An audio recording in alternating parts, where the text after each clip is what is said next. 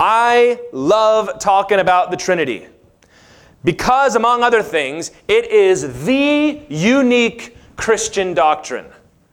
There is no other group that believes in God who is three and one.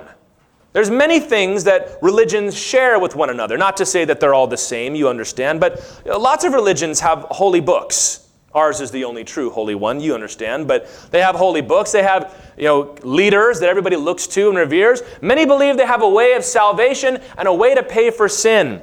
But it is only in the Church of Jesus Christ that you have a triune God.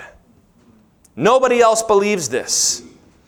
And I think that's something that we ought to revel in and boast in and be excited about, that our conception of God is the only conception of God that I know of that actually blows your mind. Amen. All the rest of them, you're like, okay, yeah, that makes sense. I get that easily, right? But then when you say God is three and God is one, you go, okay, all right, slow down. One more time, right?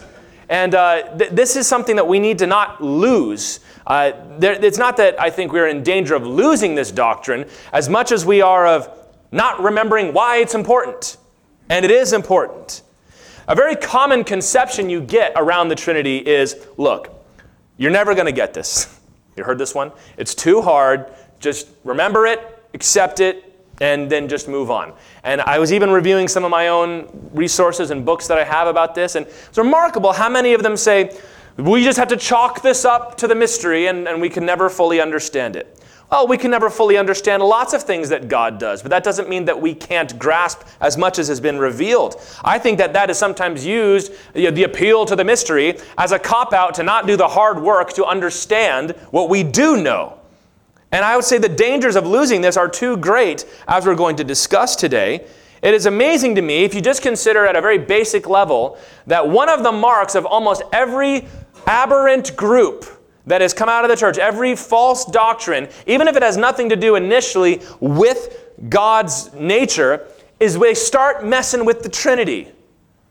And you might say, well, why? Well, that doesn't even make a lot of sense. Because if that's who God really is, that's what Satan is going to work to do. We're going to spend a lot of time today hanging out with our friend Athanasius. Athanasius is one of the absolute top-tier heroes of church history. And we know lots of folks from church history, and most of them are closer to our own time, which just makes sense. But you've got to know who this guy is. I wish I could tell you his whole story today. Maybe we will do that another time. But Athanasius had a nickname during his day, and the nickname was Latin, contra mundum, which means against the world.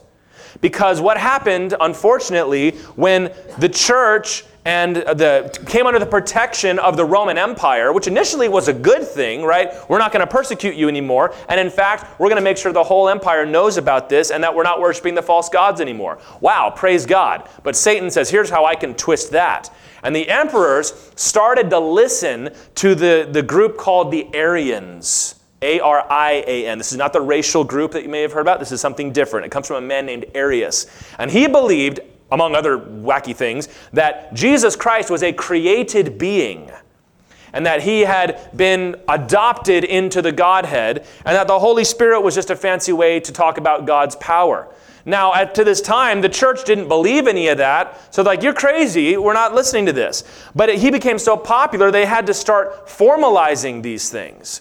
And when that happened, you began to see debates in the church, as you might imagine, when you're trying to formulate a approved definition of who God is, accommodating all the scripture and all the testimony which was still fresh in their minds.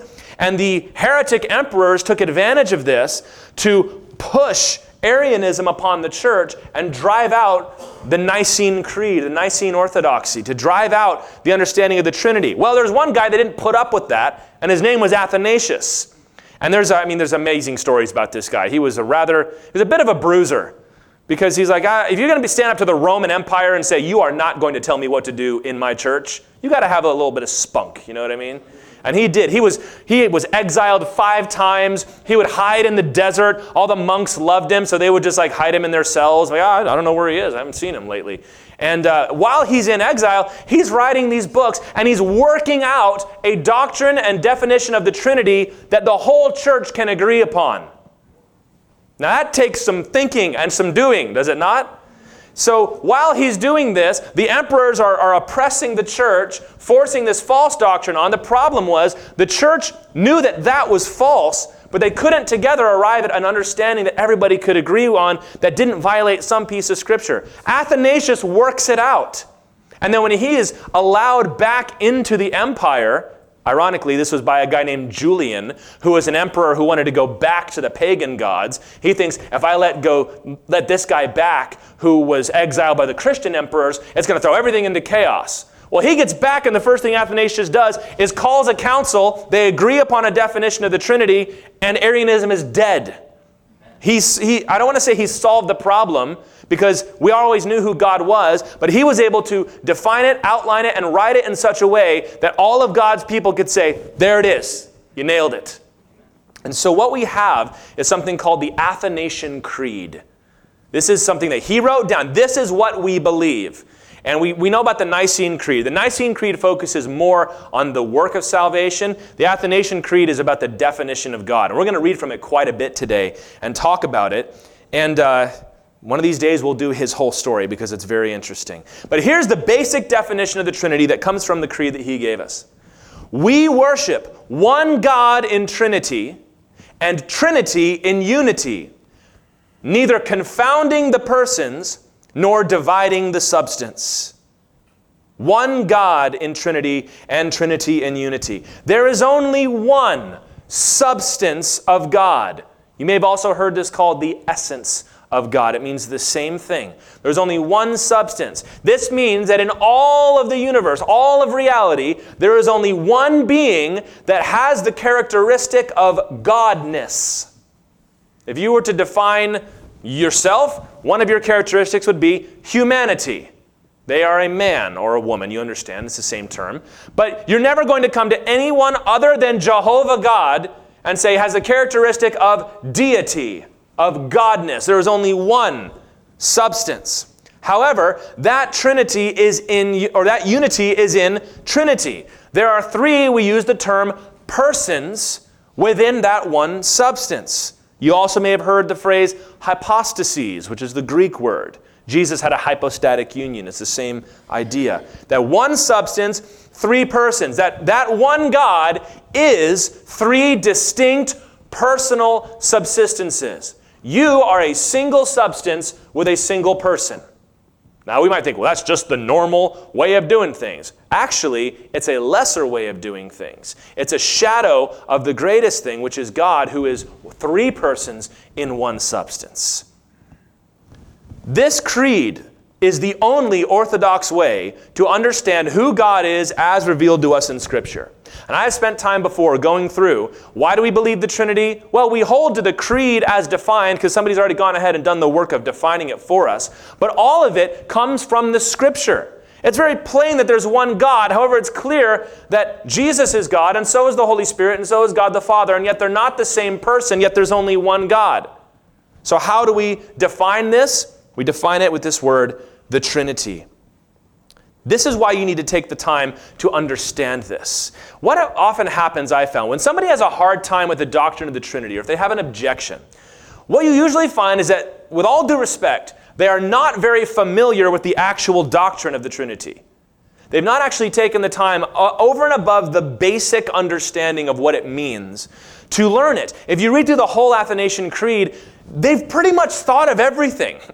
Any objection you can come up with of, well, what about this or what about that? It's like, yeah, the Bible answers that, and we've defined it this way, which is why today we're going to take some time to get into some of the nuts and bolts of this, and we're going to try to understand this and not to say, I don't get it, must not be true. How about, I don't get it, I must not be as smart as I think I am. That's a much better answer, isn't it? And before we dive into these details, I've given you the definition, but I want to focus on a specific aspect. Let me ask you this. Some of you are groaning, oh, it's going to be one of these. It's like being back in school. What about this? This isn't going to meet me where I am, man. I just need to, let me ask you this. The Bible says to love the Lord your God, among other things, with all your what? Your mind. How does a person worship God with their mind? You ever think about that? Well, I mean, you believe things, right? We believe and we understand. And sometimes God gives us things that are a little harder to understand than others. And some things, in fact, that bring us up to the absolute limit of what a human being can conceive. And the way you worship God with your mind is, first of all, to believe it and accept it, which I assume most of you have, but also to seek to understand. So, well, I wasn't in school very much. I'm not talking about algebra, guys. I'm talking about God. You love God, don't you? Jesus died on the cross for you. God gave you this book. It's time to learn and worship God with your mind in honor of God, which is what we are going to do today. So we have our definition of the Trinity. Let's talk about the specific aspect I want to get into today. And we have to start by talking about something I've hit a lot. I just want to remind you of it. When we talk about the Trinity, it's very easy to say the wrong thing. And sometimes I think that's why people don't like to do it. Because every time I try to explain it, somebody tells me, oh, no, don't say that. That's heresy. Well, we can take the time to be gracious with each other here. But there's a distinction in Trinitarian study between the ontology of the Trinity and the economy of the Trinity. Ontos is a Greek word that means being or nature. So when we say ontology, that is a discussion of the being or nature of God, the essential attributes of who God is. The economy is the outworking of God, the works of God, the roles that the members of the Trinity play, the works that they do. And there's a distinction between how we discuss them, being versus operation. And you need to be careful that you do not confuse these things, because remember, we're talking about something that is very, indeed, mysterious and right on the limits of what we can know. And what we're trying to do is to define God in such a way that accommodates for all of our scriptures. Today we're going to focus on the ontology of God. We're going to answer this question today. What makes the Father, the Son, and the Spirit who they are? Why is God Father God? Why is God the Son of God? Why is the Holy Spirit who He is? They are one in substance and one in nature, and that's a whole other study to talk about the oneness and the unity of who God is, right? We just did this actually not long ago in Deuteronomy chapter 6. They are one in substance and in nature, but they are not the same. The persons are not the same as one another. God the Father is not the Son, and God the Spirit is not God the Father. They are distinct from one another. By the way, don't ever use the word separate when we're talking about the Trinity. Distinct is the best one to use. As the Creed states, God the Father, God the Son, and the Holy Spirit. Now when we say, okay, what makes God the Father different from the Spirit, different from the Son? Usually what we start to do is talk about God's economy. We talk about the works that the Trinity does. So we say, well, the Father is the one who oversees creation, who predestines and calls men to salvation. He's kind of the big boss is kind of how we think of God the Father, right? And the Son, of course, is the one that was made incarnate and died for our sins and rose from the dead, and He's going to return to judge the world. That's the Son. And the Spirit is the one that indwells us and empowers us and draws us and seals us for salvation. That's all right. That's all very good. But what you're discussing is the economy of the Trinity. You're talking about what they do. You're talking about the works that they do, their operations. But what we're going to learn today, the operations of the Trinity speak to the distinctions in the nature of God as well. God the Son did not come and die on the cross just because, might as well have been me, could just as easily have been the Father, just as easily the Son, the Spirit. That's not the case. It needed to be the Son. The Holy Spirit does what He does, not just because, it could have been any of us, but I'll just do it this time, I guess, right? Like you're just drawing straws for the day. Because that speaks to who the Spirit is in His nature. I'm talking today about the relationships of origin within the Trinity. The relationships of origin. What makes the three persons of the Trinity distinct from one another? It is their relationships of origin. Now this might seem like an obscure topic, but when we get into this, you're going to start to see why if we lose this, we really start to lose something. Here's how Athanasius describes this. What makes the Father, Son, and Spirit distinct? Their relationships of origin. He says, the Father is made of none, neither created nor begotten.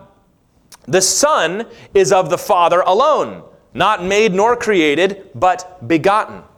The Holy Spirit is of the Father and of the Son, neither made nor created nor begotten, but proceeding. We're going to look at all of that, each piece of that in detail, so don't worry if you missed it. The point he's trying to make is that they are distinct in their relationships of origin. And this is actually a subject that some modern theologians, and even guys that, as I like to say, ought to know better, are starting to say, if you don't agree with this, it's really not such a big deal. And the reason they say that, I think, is a couple of things. Number one is out of pride. They're not willing to accept what the church has believed for thousands of years. There's certain things you don't mess with, you know what I mean? You don't get into 2020 and say, you know what, the way they describe the Trinity, I guess we can probably change that.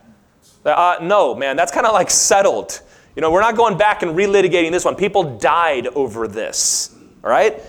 I think it's pride, but also I think sometimes it's an unwillingness of people to think here.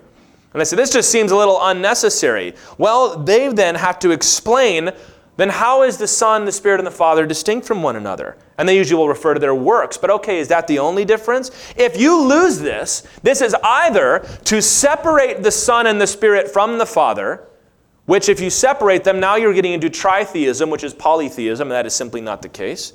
Or to erase the distinctions between the three, that they're really all the same. And that starts to drift you towards, again, having just a single monad as God, or even modalism, that sometimes God's the Father and sometimes He's the Spirit, and sometimes He's no, He's not. But if you don't have this doctrine, you can't stand on it scripturally. It creates this meaningless sameness about the Trinity that does not explain what the Scripture shows us. One of these days, we've got to do a message called Bible Passages That Make No Sense If You Don't Believe in the Trinity. That would be a fun message to think. That Jesus' baptism would be the first one.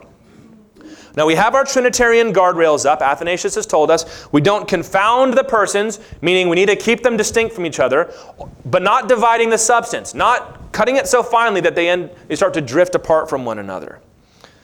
Not falling into those common errors, but seeking to understand these relationships of origin. I also like to read other books, not just theology. And I'm actually currently reading a science fiction book where they're trying to talk about four-dimensional space. Now, we know about 3 dimensions, right? Height, width, and depth. But in this book, they're trying to, they want to have aliens that can move into 4D space. It's hardly important. What they try to explain is, like, if you are in 2D, the idea of 3 dimensions is absolutely incomprehensible to you. And if you're in 3 dimensions, then what if there was another one? What if you took this that we're in and you added another dimension to it? We're like, I don't even know if I quite understand that. But mathematically, scientists can kind of approach this and say, this actually is technically understandable. But as you think about it, it kind of takes a minute. You're like, okay, back up again. Where were we? And I was reading through that. I'm like, this is so funny because this is sometimes how I feel trying to talk about the Trinity. This is something that at first blush is like, that can't possibly be the case. Then we look at the Scripture and say, okay, it is the case. Then you try to understand it and you're like, okay, my mental circuits are starting to fry a little bit here. This is tricky. What I'm trying to say is it's not beyond your comprehension. You can at least learn the definitions and move forward. So let's talk about these relationships of origin. What makes the Father, Son, and Spirit distinct? What makes them who they are within the Godhead? Let's begin by talking about God the Father. God the Father is usually the one we mean, and especially in the Bible too, when you just say God, especially when Jesus talks about God or the Holy Spirit and God, it's usually a reference to the Father. Now, what did Athanasius say for us? The Father is made of none, neither created nor begotten. The first person of the Godhead, the first person of the Trinity is the Father. Jesus tells us that the Father has life in Himself. That is, He is not dependent for His existence upon anyone, even within the Trinity. This whole discussion is going to take place within the one substance. So all of that truth is remaining. But this is important to know. The Father is neither made, nor created, nor begotten. Speaking in terms of timelessness here, we're going to use language that sounds like it's time-bound, but it's not, because we're talking about God. That God is the head. The Father is the source of the Trinity. Now, this could imply, well, if that Father is alone, and then someday along came the Son and along came the Spirit. That's not true. The Father is not and never has been alone. He is now and always has been with the Son and the Spirit. John 1:1. In the beginning was the Word, and the Word was with God, and the Word was God. Right? However, in terms of his relationship of origin, how does he relate to the other two, and how does that speak to his origin? The Father finds it within himself. And that will make more sense as we move on to the other two. This is reflected in the works that God does. God's ontology is reflected in his economy. That God the Father is the sovereign. He's the decider. He's the one who grants authority. He's the one who will receive authority back on the final day. Jesus said, I've come from God and I'm going back to God. All authority has been given to Jesus, and he must rule and reign until all his enemies are under his feet, and then he'll return that authority back to the Father. That reveals to us a little something about who God is in his nature. That his relationship of origin is that he is the source, that he is alone in his origin, but not in his nature. Now, other religions just stop here. There's an uncreated God, bada bing, bada boom, there you go. That's Islam, that's Judaism, that's most people's common conception of just having one God. Polytheistic religions don't even get that sophisticated. They just say, oh yeah, gods pop in and out all the time. Well, we're not even going to get into that. But the Bible shows us that there's more to God, as should be expected. Like, we hear that and go, that's pretty straightforward. I don't know if straightforward is the way I would describe the nature of God, would you? If it is, it makes us go, did we just invent this? Because when we invent things, they're easy for us to understand. When we're talking about something that is beyond our comprehension, it ought to stretch us a bit. So to help us understand what I mean when I say the Father is not created nor begotten, that he has life in himself, let's look at how he relates to God the Son, the second person of the Trinity, Jesus Christ. When the Logos, when the Word of God, the second person of the Godhead, became a man, he took upon himself the name Jesus Christ. So I'm going to use those words interchangeably here. Here's what Athanasius tells us. The Son is of the Father alone, not made nor created, but begotten. You see the distinction? The Father was neither made nor created nor begotten, and he is made of none, right? He finds his origin in nobody. The Son is different. The Son finds his origin within the Father, but he is not made, he's not created, but we call this being begotten. The Son is begotten by the Father. This is what is called, here's the name of the doctrine, the eternal generation of the Son. That Jesus Christ has ever and always been eternally begotten by his Father. Now notice this qualification. When we use the word eternal, we mean lasting forever. Never has been a time when it was not this way. The Son was not made nor created. There was no moment in either now or eternity past where the Son of God popped into being. This was the rallying cry of orthodoxy during the days of Athanasius. There was no time when he was not. Right? In the beginning was the Word. Right? In the beginning, there he is. So we're not discussing here when Jesus began, when Jesus started. Some people have tried to even postulate this evolution of God. Well, there was one, and then there was two, and then there was three. No, not at all.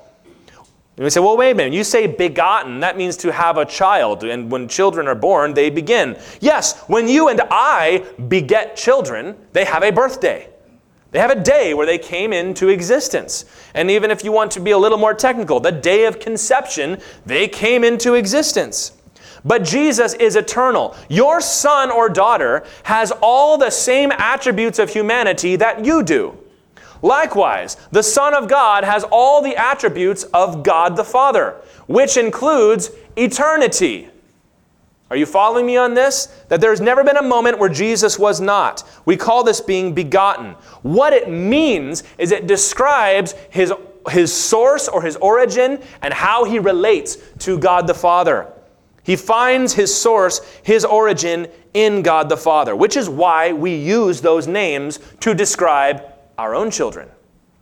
And remember, like I said before with the three persons thing, don't take humanity and project that back on God. The way we have children is a picture of the relationship between God the Father and God the Son, not the other way around.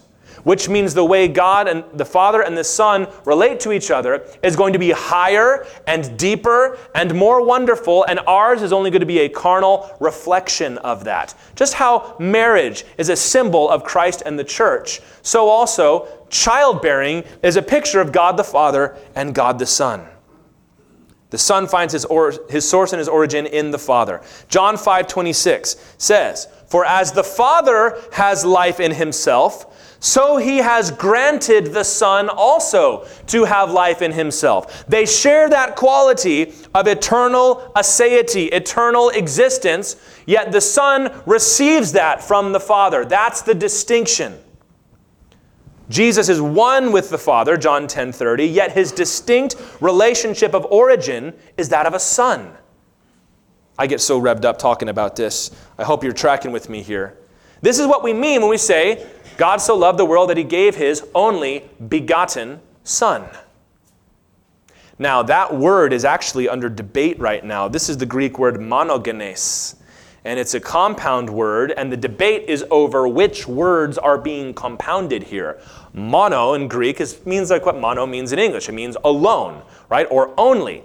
Now, this other part, genes, can come from one of two different words. Genao is the word to beget, right? To generate. It's a similar where we get the English word. That's the traditional understanding.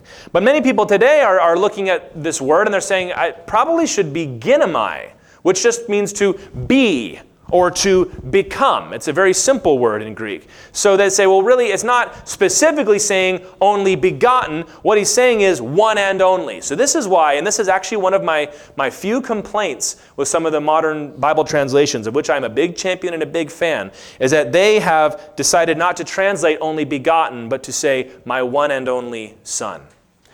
Now, you can imply that, but I would prefer it to be laid out basically in the text. Now, as far as I'm concerned, I think this is D.A. Carson that made this point first. Even if it is ginomai, which means to be or become, my one and only Son, my only Son that began. Well, if you're using the language of son, then for something to be or become implies that begetting relationship. And also, all the early church fathers, when they were debating this subject, were talking about it like it was begetting, because they came up with this language. And I would think that 1700 years later, we have less insight into what the Greek of the time meant than they did back then. However, this is the creed, the only begotten Son, the eternally begotten Son of the Father. And even those that hold to that the translation ought to be one and only still believe in the eternal generation of the Son. They just believe you don't use this word to describe it, which I think is just like splitting hairs. What's the big deal here? What this means for us is that when we say that Jesus Christ is the Son of God, this is not just a metaphor. This is not just a description of what Jesus did when he came to the earth. It is not so much talking about Jesus' virgin birth as it is his eternal relationship to God the Father. It's descriptive of their eternal relationship of origin. This is borne out in the way that Jesus works. His ontology is reflected in his economy. That he was the one who was sent to do the work of the Father. Read through the Gospel of John, guys, over and over and over again. I only do what my Father says to do. I only say what my Father tells me to say. I'm only going to do what he's done. I'm trying to glorify my Father, to bring men back to the Father, all under God's authority. Like a good son would be. Christ has always existed as God's Son, eternally begotten. Sometimes we use the word filiation, which comes from the Latin word for son, philos, right? And what we're talking about here is within the divine substance which they share, right? There's only one substance. Christ is eternally begotten into his distinct person. This distinction does not imply separation, meaning that they're totally set apart from one another, or, hear me on this one, subordination. Well, if the Son finds his origin in the Father, doesn't that mean that the Father is above the Son? No, because they are one. They are equal to one another. In the way that they work, there will be submission, and in fact, mutual submission between the members of the Godhead. But in their terms of origin, Jesus Christ has always been one with the Father, equal to the Father, and worshipped alongside the Father.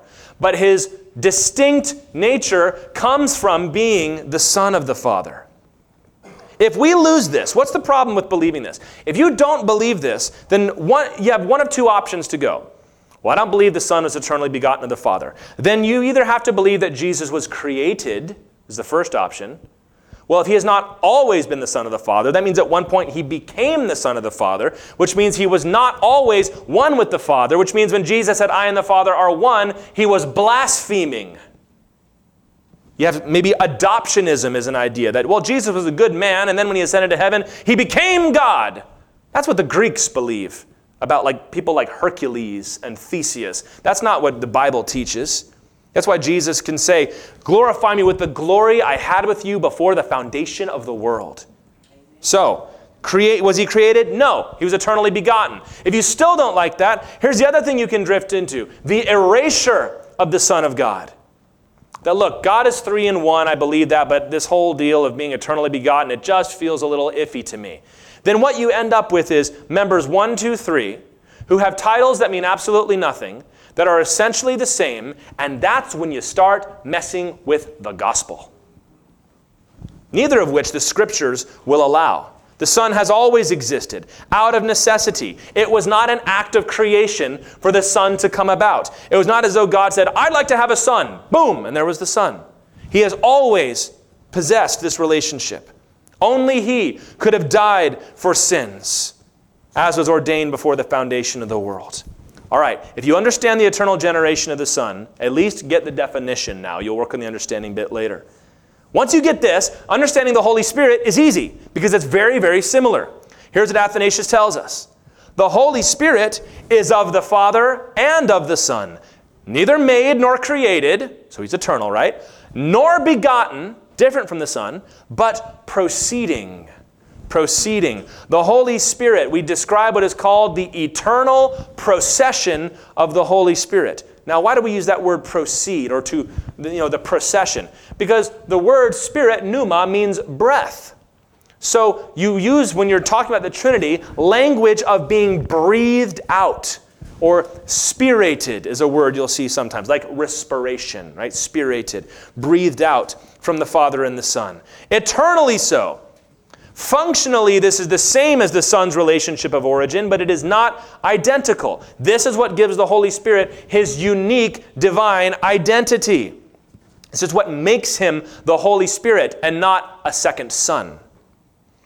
Once again, though, he is neither made nor created. In all of this, I can't stress it enough because I know how easy it is. We are not speaking in terms of time.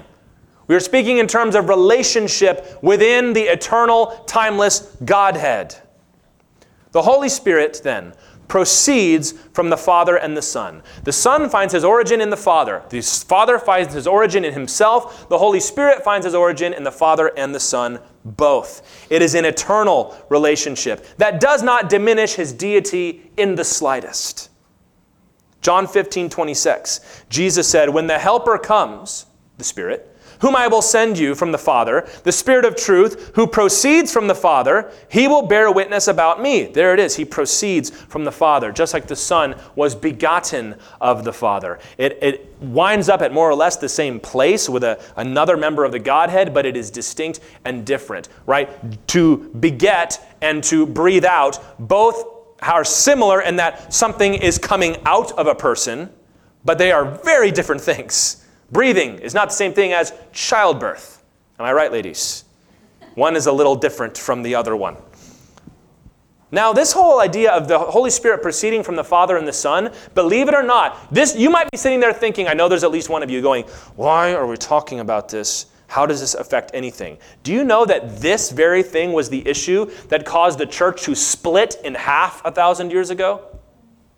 Why do we have Western, meaning Catholic and Protestant churches, and Eastern Orthodox Church? You know what that was over? This issue right here. This is called the Great Schism. In 1054 AD, the church divided. Now, there were a lot of issues that were behind this, a lot of political issues, because Western Rome was, angry with Eastern Rome, which became the Byzantine Empire when the Western Empire collapsed. Also, the Bishop of Rome was starting to assert authority to himself and go by that name, Pope, which we still use to this day. And the Eastern churches didn't like it. It was like, who do you think you are just to step up and start asserting this authority? All that was behind it. But the proximate cause, the issue that tipped the scale, was the procession of the Holy Spirit. Because the Nicene Creed, which had been agreed upon in the days of Athanasius, it had been updated several times, usually in response to other heresies. For example, at the Council of Constantinople, they added more information about the Holy Spirit, because once they worked out everything with Jesus, heretics came along and started saying messed up things about the Holy Spirit. So this was done. But there came a time when the church added the word filioque, Latin word. One little word that split the world in half. Because it says in the Nicene Creed, and we believe in the Holy Spirit, who proceeds from the Father. And then the Western Church added, and from the Son, which is the Latin filioque. And the Eastern Church and the Western Church split, and they remain split to this day. So, lest you think this is not a big deal, it's a very big deal. It is an idea that literally split the world. So, point being, pay attention. The West looked at this and concluded from Scripture, okay, yes, we know the Holy Spirit finds his origin in the Father, but how is it that the Son can send the Spirit, pour out the Spirit, command the Spirit, be served and testified to by the Holy Spirit if there is not a similar relationship there? Now, the debate became, the Eastern churches say, when Jesus sent the Spirit, that's just the economy of the Trinity. That's just the work of Jesus. The Western churches came in and said, no, this speaks to the ontology of the Trinity, that this is actually part of the nature of the Son. And it's very difficult to disagree with them. We are Western Christians, and we believe this because you look at it and you're like, kind of your move, Eastern Church here. You've got to answer this question. So, the Holy Spirit proceeds from the Father and the Son. This is reflected also in his operations and the things that he does. What does the Spirit do? He testifies to the Son and communicates the knowledge of the Father.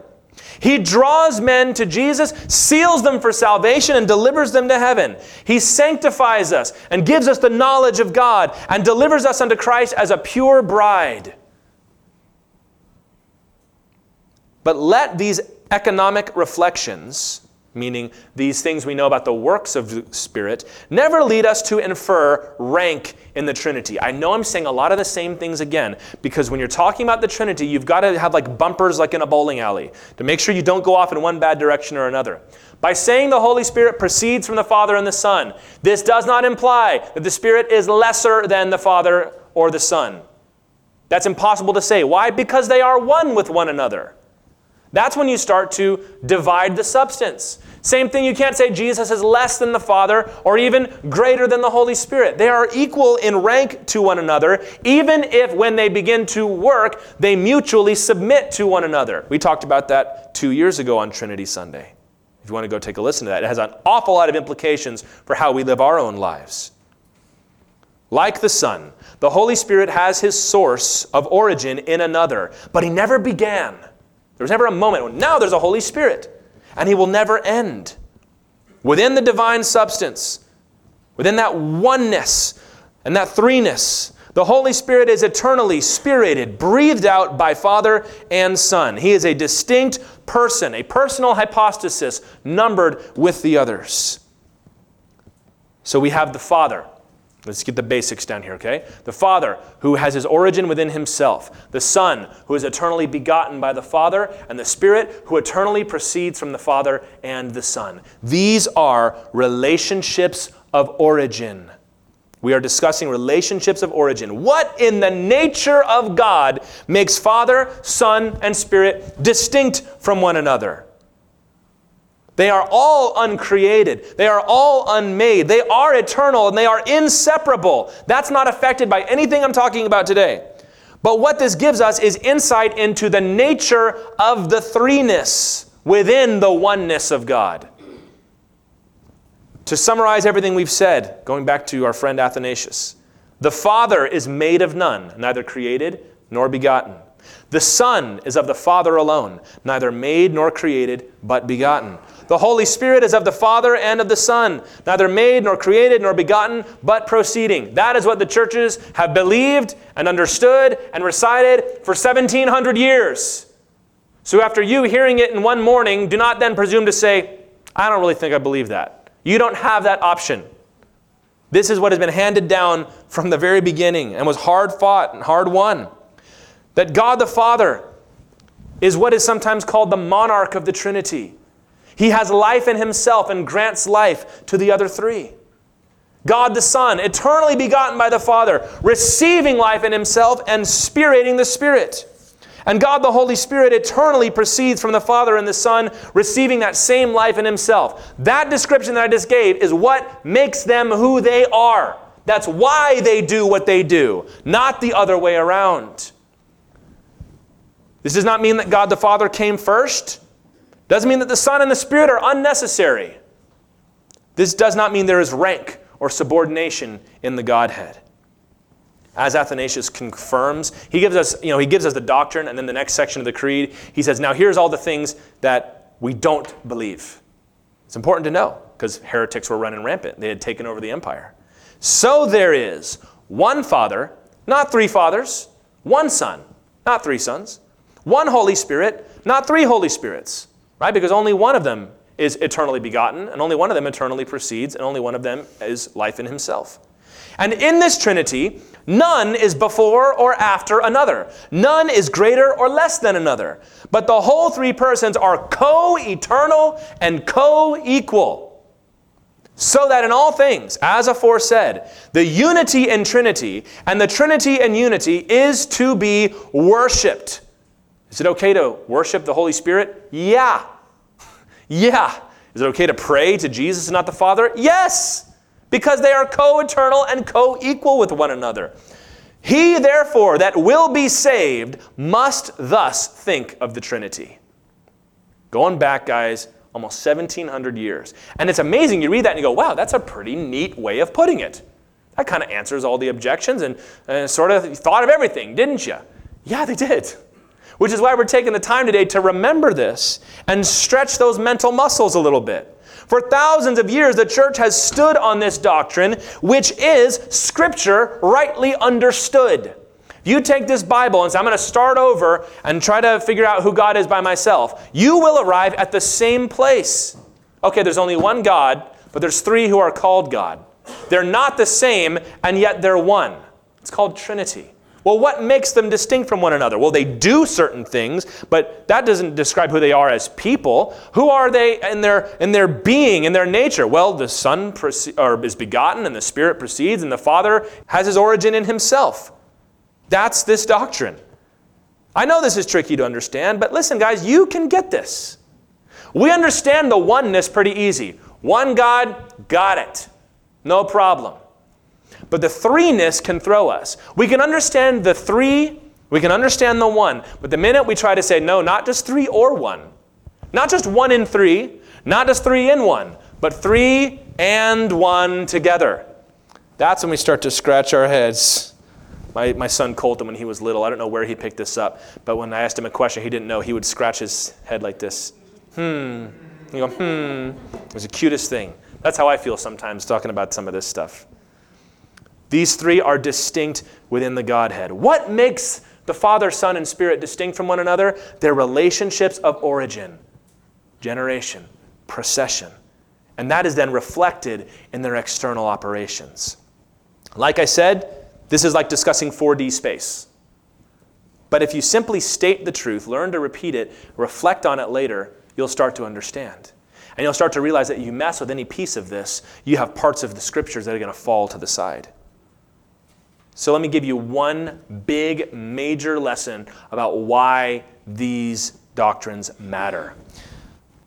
If we do not believe that the Holy Spirit eternally proceeds from the Father and the Son, that the Son is eternally begotten by the Father, and that the Father has his origin within himself, if we do not believe in those eternal ontological distinctions, we have no assurance that the gospel is real and possible. If Jesus Christ is not distinct within the Godhead, eternally begotten of the Father, then he's merely a created being. And if Jesus is only a created being, who is he to die for your sins? No man can ransom the life of another. No angel could die for you. Well, God is going to make another God and bring him into his relationship with himself. That doesn't work either. First of all, because God does not share his glory and will not share his glory with another that he made himself. But also, they're talking about an eternal crime of sin that needs an eternal punishment. So only an eternal sacrifice could pay for it. And if the Spirit is not likewise distinct within the Godhead, how is he supposed to communicate Christ to us? Paul says in 1 Corinthians, only the spirit of a person can understand the depths of the spirit of a person. And that's why the Holy Spirit knows everything there is to know about God the Father, knows everything there is to know about God the Son, and can teach you about it, can come to you and bring that salvation to you. If we're just talking about the power of God, there is no personal presence of God with you. God is just sending things your way. And sometimes that's how we treat the Holy Spirit. Like, well, we've got the book. What do we need the Spirit for? Wouldn't you rather have the one that inspired the book living within you and communicating all of it to you? If he's just somebody that was made, some angel, then he's not going to come and take up residence in your heart. That's called possession. That's not what we have. We have the indwelling power of God himself. And if they are not, okay, so that's the eternity of each one, right? But let's talk about this distinction now. If they are not distinct, not just in their works, but in their ontology, then first of all, Scripture is nonsensical. Who was Jesus praying to in the Garden of Gethsemane? Right? Who descended upon Jesus and drove him off into the wilderness? Who is Jesus going to present us to when we get to heaven? Scripture just starts to fall apart. But more than anything else, the cross begins to fail. Jesus Christ died on the cross and received the wrath of whom? Exactly. If it's all one, who's pouring out wrath on Jesus?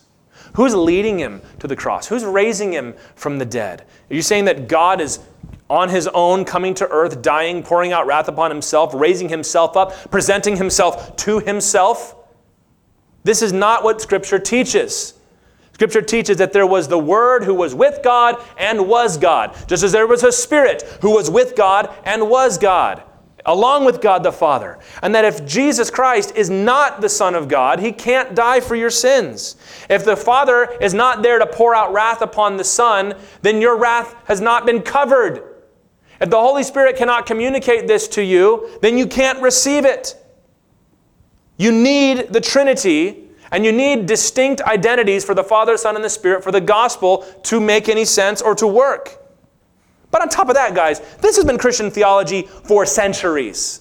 Brilliant, worshipful believers fought and thought and died for this doctrine. Any objection you can raise to the idea of the Trinity, I guarantee you it has been raised already.